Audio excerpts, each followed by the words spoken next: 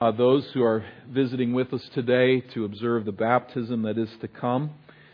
We each week look at a text of Scripture, and I invite you to Acts chapter 10 today. It's a lengthy passage.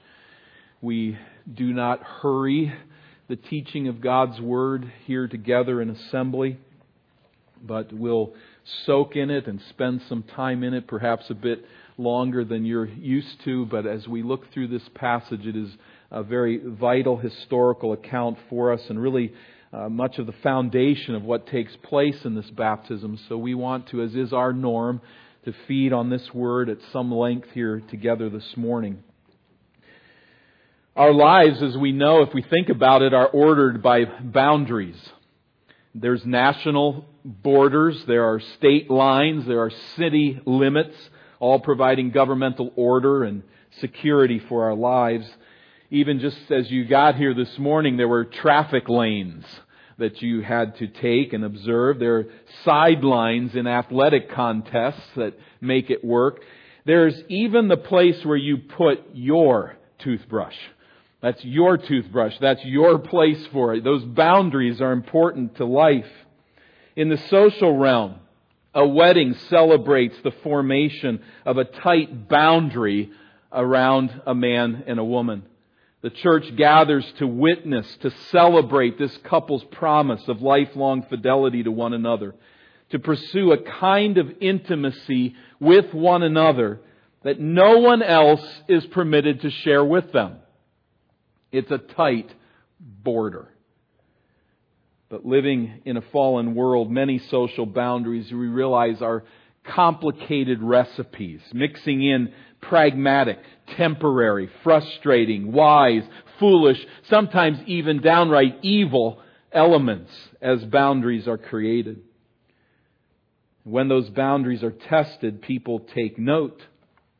And sometimes entire eras change, such as took place in 1989 and the fall of the Berlin Wall, and European communism crumbles. Our gathering today bears witness to one of the greatest boundary collapses in history. The boundaries were established by God. They were necessary boundaries. They were temporary boundaries as far as God operates. And for Him, one day is as 1,000 and 1,000 is one day. He doesn't count time the way that we do, but they were boundaries in place for a very long time. They were necessary for the outworking of His plan to save His people from their sins. But God toppled these boundaries. And our gathering on this Lord's Day bears witness to this history-altering development in redemption's plan. The historical record of this event we find here in Acts chapter 10. It's a passage that we should hold as tightly as refugees hold a passport to freedom.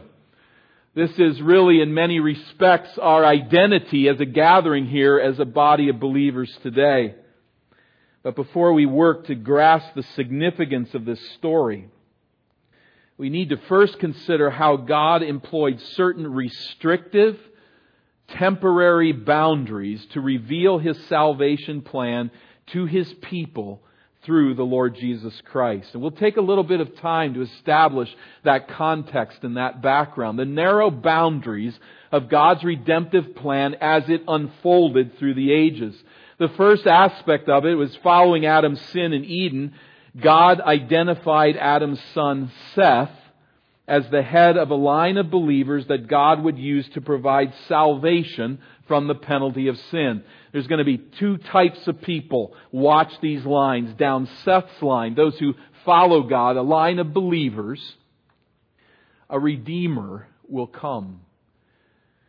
As time passed, God chose Abraham as the head of a single family. A narrow ethnic boundary that God would use to redeem His people. And the sign that you were part of Abraham's family was circumcision, to identify you as this chosen family through whom God would save His people from their sins.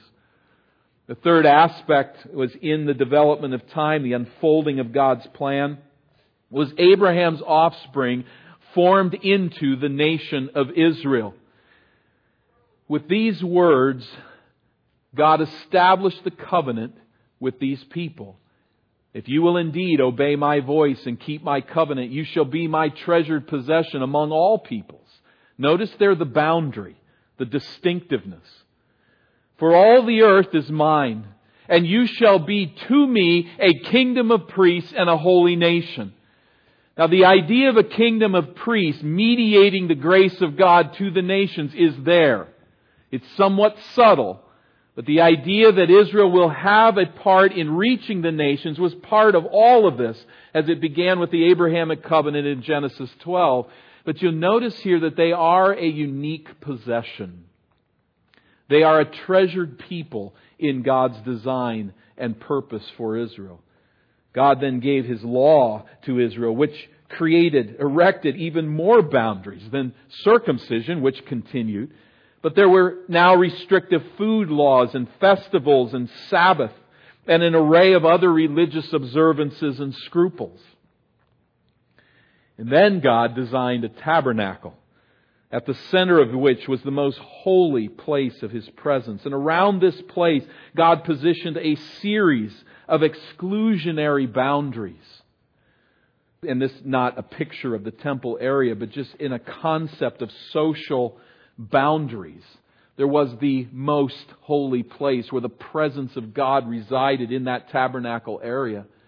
The high priest was not permitted in that area except for one time a year, and just that high priest.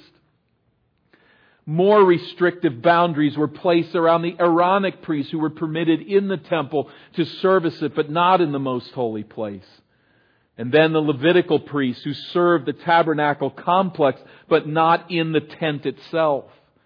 More restrictive boundaries, as the 11 tribes of Israel were not permitted into that complex with its border, even a temporary wall around it that would move with them from place to place. And of course the Gentiles were outside even of Israel that surrounded that tabernacle as the nation moved and eventually as it becomes the temple in Israel. So as Israel entered the promised land, one commentator has said it this way so well: the borders of Israel were the borders of God's kingdom. And the boundaries of Jacob's family were the boundaries of God's people. Boundary after boundary, outside and within the nation. For over 2,000 years, God erected a series of restrictive boundaries to display His holiness. To make perfectly clear this point: you must approach God on His terms. Not yours, His. Only by identifying with the nation of Israel, only by identifying with this treasured possession of God, could you be saved. And one of the messy aspects of this plan was that this immensely narrow channel of salvation through Israel severely limited Gentiles' access to salvation. Now, the Old Testament prophets foretold a day when Messiah, and I quote, would inherit the nations and become their light. The prophets declared that the nations would stream to His temple, and upon them He would pour out His Spirit.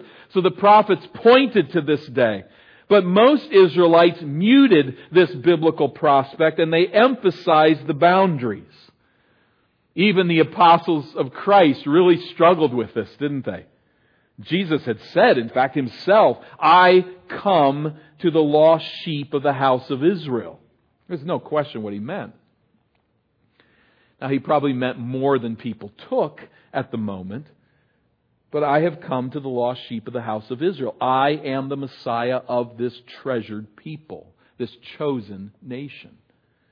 As far as the apostles were concerned, it might seem perhaps even that the Great Commission they might have taken at first as going into all the nations and reaching Israelites for Christ. When we think of it as Gentiles, as non-Jews, which most of us would be here today, might be pictured the sort of sense of this, like a homeless orphan who lives in the street across from a home where there's a large window, and a family that loves one another and lives together in that home gathers each night for supper and eats a meal together.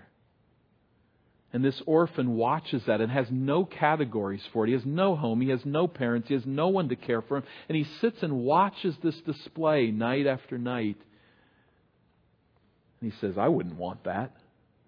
People have to sit in a chair to eat their food. They always know what they're going to eat, and they have to sit together there in that house. I wouldn't want to be part of that, he says in bitterness, not knowing what he's missing. Not knowing that he's been left out. In some sense, this is where the Gentiles were. Those weird Israelites doing all these strange things. No sense that God had loved these people uniquely, giving them His Word and setting His glory in their midst. They didn't know what they were missing. We didn't know what we were missing. We were blind to it, but we were cut out. We come to Acts chapter 10 and we see the history of the toppling of these boundaries. Now, the toppling has been going on since Christ died and rose from the dead, but as His people are brought into a knowledge of it, so we are brought into a knowledge of it as we are introduced here in Acts 10 to Cornelius and a vision that this man has at Caesarea Maritima, the city of Caesarea. We'll talk a little bit more about that as we work through. But notice there at verse 1, at Caesarea there was a man named Cornelius, a centurion of what was known as the Italian cohort. He was a devout man who feared God with all his household, gave alms generously to the people, and prayed continually to God. So just by aid of the map here, Caesarea on the sea was a city about 30 miles north of Joppa. It was the seat, that is Caesarea, of the Roman government in Judea. You can visit it today and see the remains of this magnificent city. Herod the Great built a magnificent harbor here.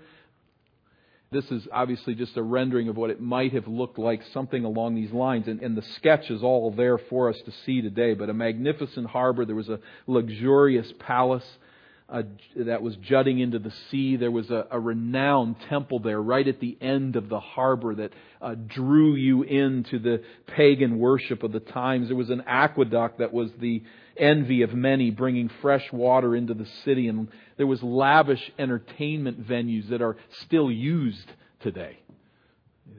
What movie theater around here is going to stand for 2,000 years? But they're still doing concerts in the amphitheater there at Caesarea.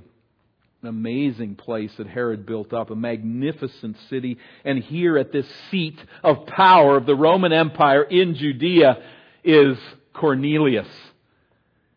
He is a centurion in this city.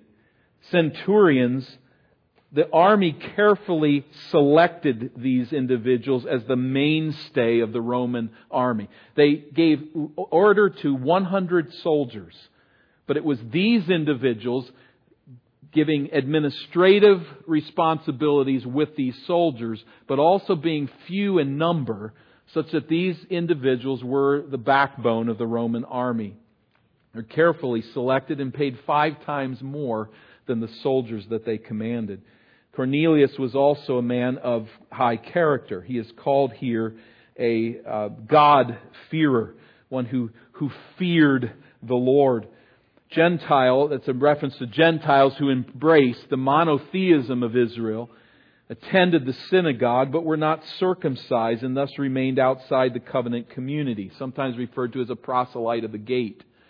Just about there, but not taking circumcision, which would have ended his work as a Roman soldier and would have alienated him from the Gentiles. This Cornelius, a godly man, knowing that the Scriptures do teach the Word of God, a charactered man, a very important man. Verse 3, but about the 9th hour of the day, he saw clearly in a vision an angel of God come in and say to him, Cornelius, the middle of the day. It's not a nightmare, but he's certainly terrified. Verse 4, he As he stared at him in terror, he said, "What is it, Lord?"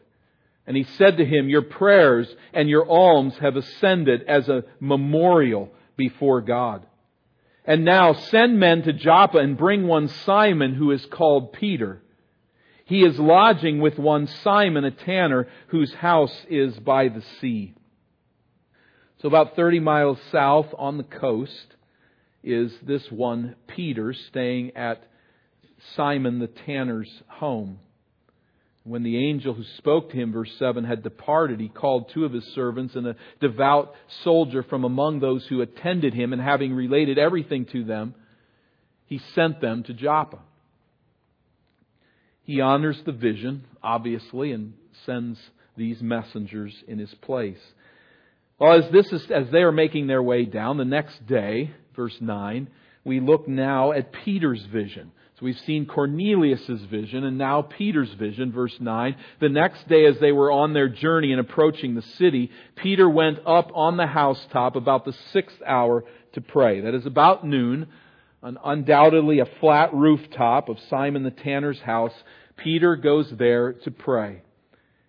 Tanners worked with animal skins, which required the acid from animal dung. It was an honorable trade to take the skins of animals and to sell them, but it was a repugnant trade, as you can imagine, a very smelly one. And so we are reminded of our very humble roots, we Christians. The tanner, the great Peter, visiting the tanner's home by the sea. What mattered to Peter was not what Simon the tanner did for a living or how his house smelled, but who he worshipped as his Lord. Jesus united the hearts of Simon the Galilean fisherman, the simple man who had walked with Christ, and Simon the Judean tanner. Verse 10, and he became hungry, Peter, as he's praying, and he wanted something to eat, but while they were preparing it, he fell into a trance. And he saw the heavens opened and something like a great sheet descending, being let down by its 4 corners upon the earth. In it were all kinds of animals and reptiles and birds of the air, whether partially, wholly unconscious. Peter views an array of what is unclean animals. In verse 13, and there came a voice to him that said, now think of the context, the Jewish food laws, and it says this, "Rise, Peter, kill and eat." But Peter said, "By no means, Lord, for I have never eaten anything that is common or unclean." Leviticus 11 lays out these animals that are unclean. Clean animals, land animals, had to chew the cud, and they had to have a split hoof. There couldn't be... cows were clean then, horses and swine were not. There were sea creatures, they had to have fins and they had to have scales, and there were winged insects that had to have jointed legs and they had to hop if you were going to eat them. There were birds of prey, reptiles, other crawlers that were all off limits. And Peter knows all of this and sees such animals descending on this something of a sheet. And he says, "I'm a holy man. I've been distinctive unto God. I've not eaten these things that Gentiles have eaten, God, because you have set the parameters and I've obeyed you.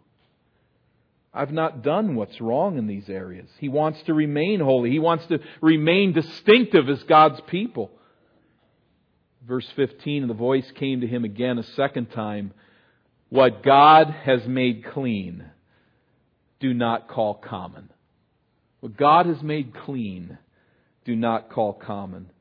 Peter does not fully understand. He recognizes that God is suspending the dietary boundaries of the law, however. That's fairly clear. In fact, verse 16, this happened 3 times and the very thing was taken up at once into heaven. God was pointing him that it's not to him, that it is not about the food. It is about the heart. Jesus himself had made all food clean by his comment, which Peter hadn't quite grasped yet. The comment recorded for us in Mark 7 and verse 19, declaring all foods clean. But God is up to something here more than just food laws. He's seeking to point people. He's seeking to point, a lot of P's here. He's seeking to point Peter to people. That's the point. Verse 17, now while Peter was inwardly perplexed, his mind is turning, he's trying to figure this out. How can God ask me to do something God said not to do? He wonders what the vision is about.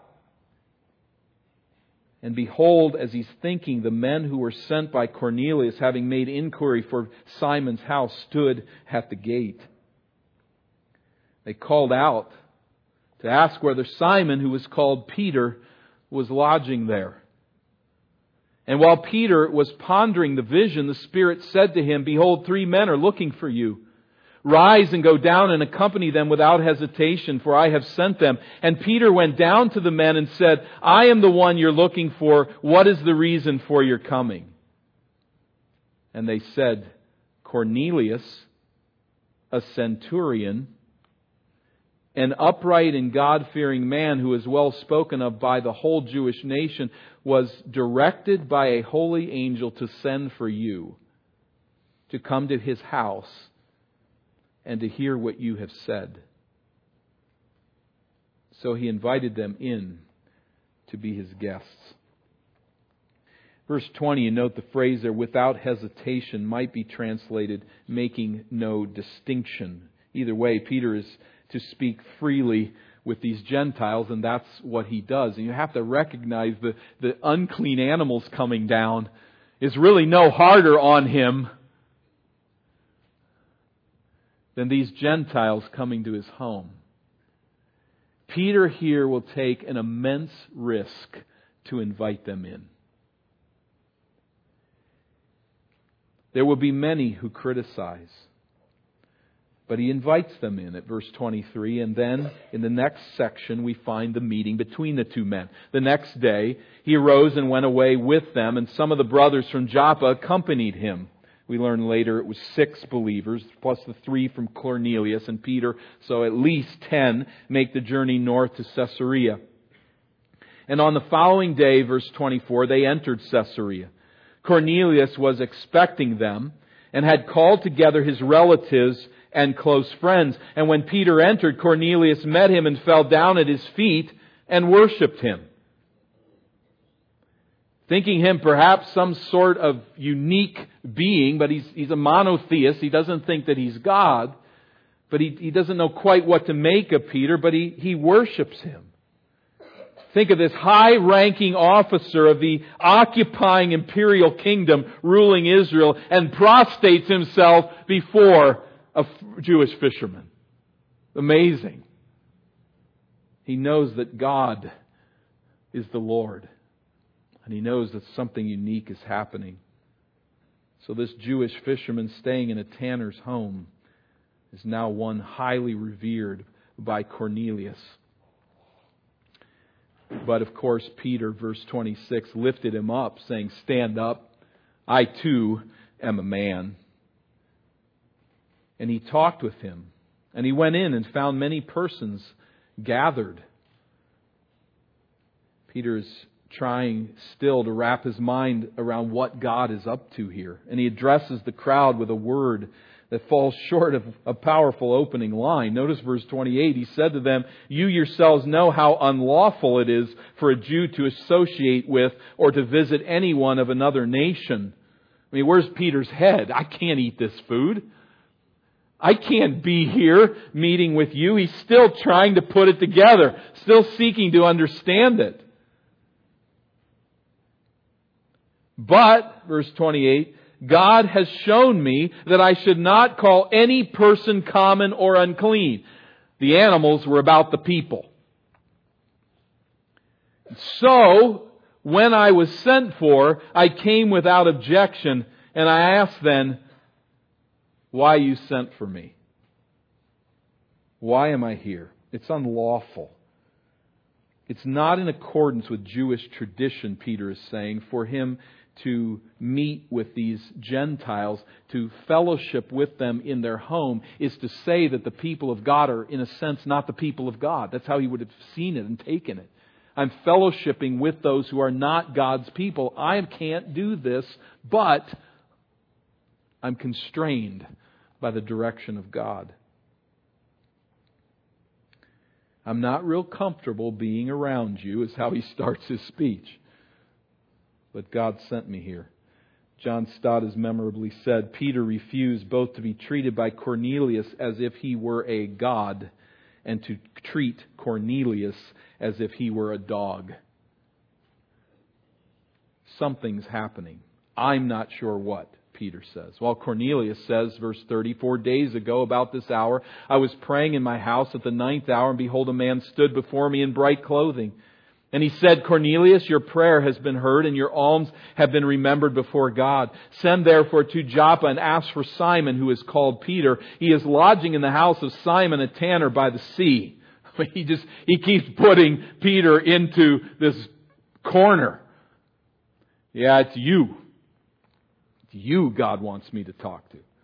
And so what do you think I did? Verse 33. I sent for you at once, and you have been kind enough to come. Now therefore, we are all here in the presence of God to hear all that you have been commanded by the Lord. We can put ourselves in this situation. We just feel the awkwardness. Peter's like, I'm here, what do you want me to say? And they're saying, we were told to call you and you got to have something to say. This is this awkward, what am I going to say? And he begins to put together, in a sense, this extemporaneous sermon. Verse 34, and here it is. As he preaches Christ to Cornelius. So Peter opened his mouth and said, truly, I understand that God shows no partiality. But in every nation, anyone who fears Him and does what is right is acceptable to Him. He opened his mouth. It's pretty hard to talk without doing that. That's not the point. The point is he's got something really important to say here. He hit it right. It's a profound utterance. And that profound utterance is dawning on Peter. As the wheels turn, he says, I understand. I'm coming to understand. He's grasping that in Christ, the kingdom of God is encompassing Gentiles directly. And at this point, he launches into the only message he knows. And that's the gospel. Verse 36, here it is. As for the word that He sent to Israel, preaching good news of peace through Jesus Christ, He is Lord of all. You yourselves know what happened throughout all Judea, beginning from Galilee after the baptism that John proclaimed, how God anointed Jesus of Nazareth with the Holy Spirit and with power. He went about doing good and healing all who were oppressed by the devil, for God was with Him. And we are witnesses of all that He did, both in the country of the Jews and in Jerusalem. They put Him to death by hanging Him on a tree. But God raised Him on the third day and made Him to appear not to all the people, but to us who had been chosen by God as witnesses, who ate and drank with Him after He rose from the dead. And He commanded us to preach to the people and to testify that He is the one appointed by God to be judge of the living and the dead. To Him all the prophets bear witness that everyone who believes in Him receives forgiveness of sins through His name. Gentile audience. How do they respond? What on earth is this all about? Yawning, bored, dull, like the orphan boy looking through the window. Why would we want that? How do they respond? Well, before we look at that, let's notice here the essence of the message here. Verses 37 and 38, the historical earthly ministry of Jesus attesting to His divine approval. Verse 39, Jesus' death as one cursed by God. 40 and 41, His resurrection attested by eating and drinking. Then 42, the living Christ will judge the living and the dead. 43, the prophetic witness, the Old Testament scriptures pointing to this Messiah, pointing to this day that He would come. And verse 43, the latter part, the forgiveness of sins. Cornelius is not a so-called noble savage who was to be left to his blissful innocence. As charactered as he was, Cornelius needed the forgiveness of Jesus' sacrificial death. He was on the right track, but he needed to respond to this message of Jesus crucified and risen. God's perfect, divine Son sent to take on flesh and to provide redemption. We see Cornelius' response, the response of these Gentiles beginning at verse 44. And while Peter was still saying these things, the Holy Spirit fell on all who heard the word. Having the message of forgiveness in Christ for all who believe, Peter's hearers rejoice. It makes sense. There's beauty in the message. They respond to it favorably. Peter's hearers are rejoicing, and the Holy Spirit comes upon them, as upon the Jews in Acts 2, as upon the Samaritans in Acts 8. So the Spirit falls on the Gentiles here, and these Gentiles pass directly into the circle of God's people by simply what? Believing this gospel. They believe this message, and all the boundaries are falling. Verse 45, and the believers from among the circumcised who had come with Peter were amazed because the gift of the Holy Spirit was poured out even on the Gentiles. For they were hearing them speaking in tongues and extolling God, and evidence of this Spirit baptism in this unique setting. There was no question what had happened. They heard the message of Christ. They responded. They saw Him as beautiful. They had been saved from their sins. And what's the response? Verse 46, Peter then declares, can anyone withhold water for baptizing these people who have received the Holy Spirit just as we have? Now, there's some people who want to take this text and say, well, Cornelius was really a Jew. Cornelius was really not a Jew in every possible way. But he responded in faith to Christ, and the response is these are to be baptized. They're to be immersed in water. In fact, since they've been washed by the Holy Spirit, how can we withhold baptism from them? And so, verse 48, he commanded them to be baptized in the name of Jesus Christ. To identify in the waters of baptism with Christ crucified and risen. This is the response. As Alexander puts it, why should the sign be withheld from those who were possessed of the things signified? Now, in our church, we're really cautious not to permit the circumcision under the Old Covenant to be seen as replaced by baptism under the New Covenant. And for right reason, we're concerned about that, because many, we believe, make that mistake. It's not a direct replacement that pertains to children. However, with that caution, we must understand that there is a shift here, and that as circumcision marked one as a participant in the Old Covenant, so baptism marks one as a participant in the New Covenant. The new way that God has chosen to save His people through Messiah. This is pushing some categories. But it was the only answer these individuals could draw. The only conclusion they could draw is Gentiles, we are in. We are in God's plan. We're invited in. You are invited in. Not by becoming a Jew, but by trusting Christ as Savior. The boundaries had been dismantled, and full access to God is now provided directly through Messiah. There's no more alienation. No more condemnation. Peter sees these uncircumcised Gentiles as full-fledged members of God's people, as is confirmed by what he does at the end of verse 48. They asked him to remain for some days. And obviously he does. When we view this history, when we view what has happened here, we recognize that ultimately the ultimate boundary has been destroyed, and that is death. Jesus crushed that boundary by His resurrection. He toppled its gates. He stormed its strongholds when He died and rose again. And today we celebrate with those who come now to the waters of baptism. We celebrate their identification with Christ's victory over death and His resurrection. Baptism is a testimony of Jesus' work. that He has worked to provide forgiveness of sin. And it is a testimony to these who follow in baptism today of their new identification with Christ. Cornelius identifies this way and breaks the new ground for us to identify with the salvation in Christ, Israel's Messiah. Indeed, baptism does mark a boundary. It marks one as united to Christ, one as dead to sin, one as alive to God, as a new identity in Christ, as one cleansed from sin through the baptism of the Holy Spirit.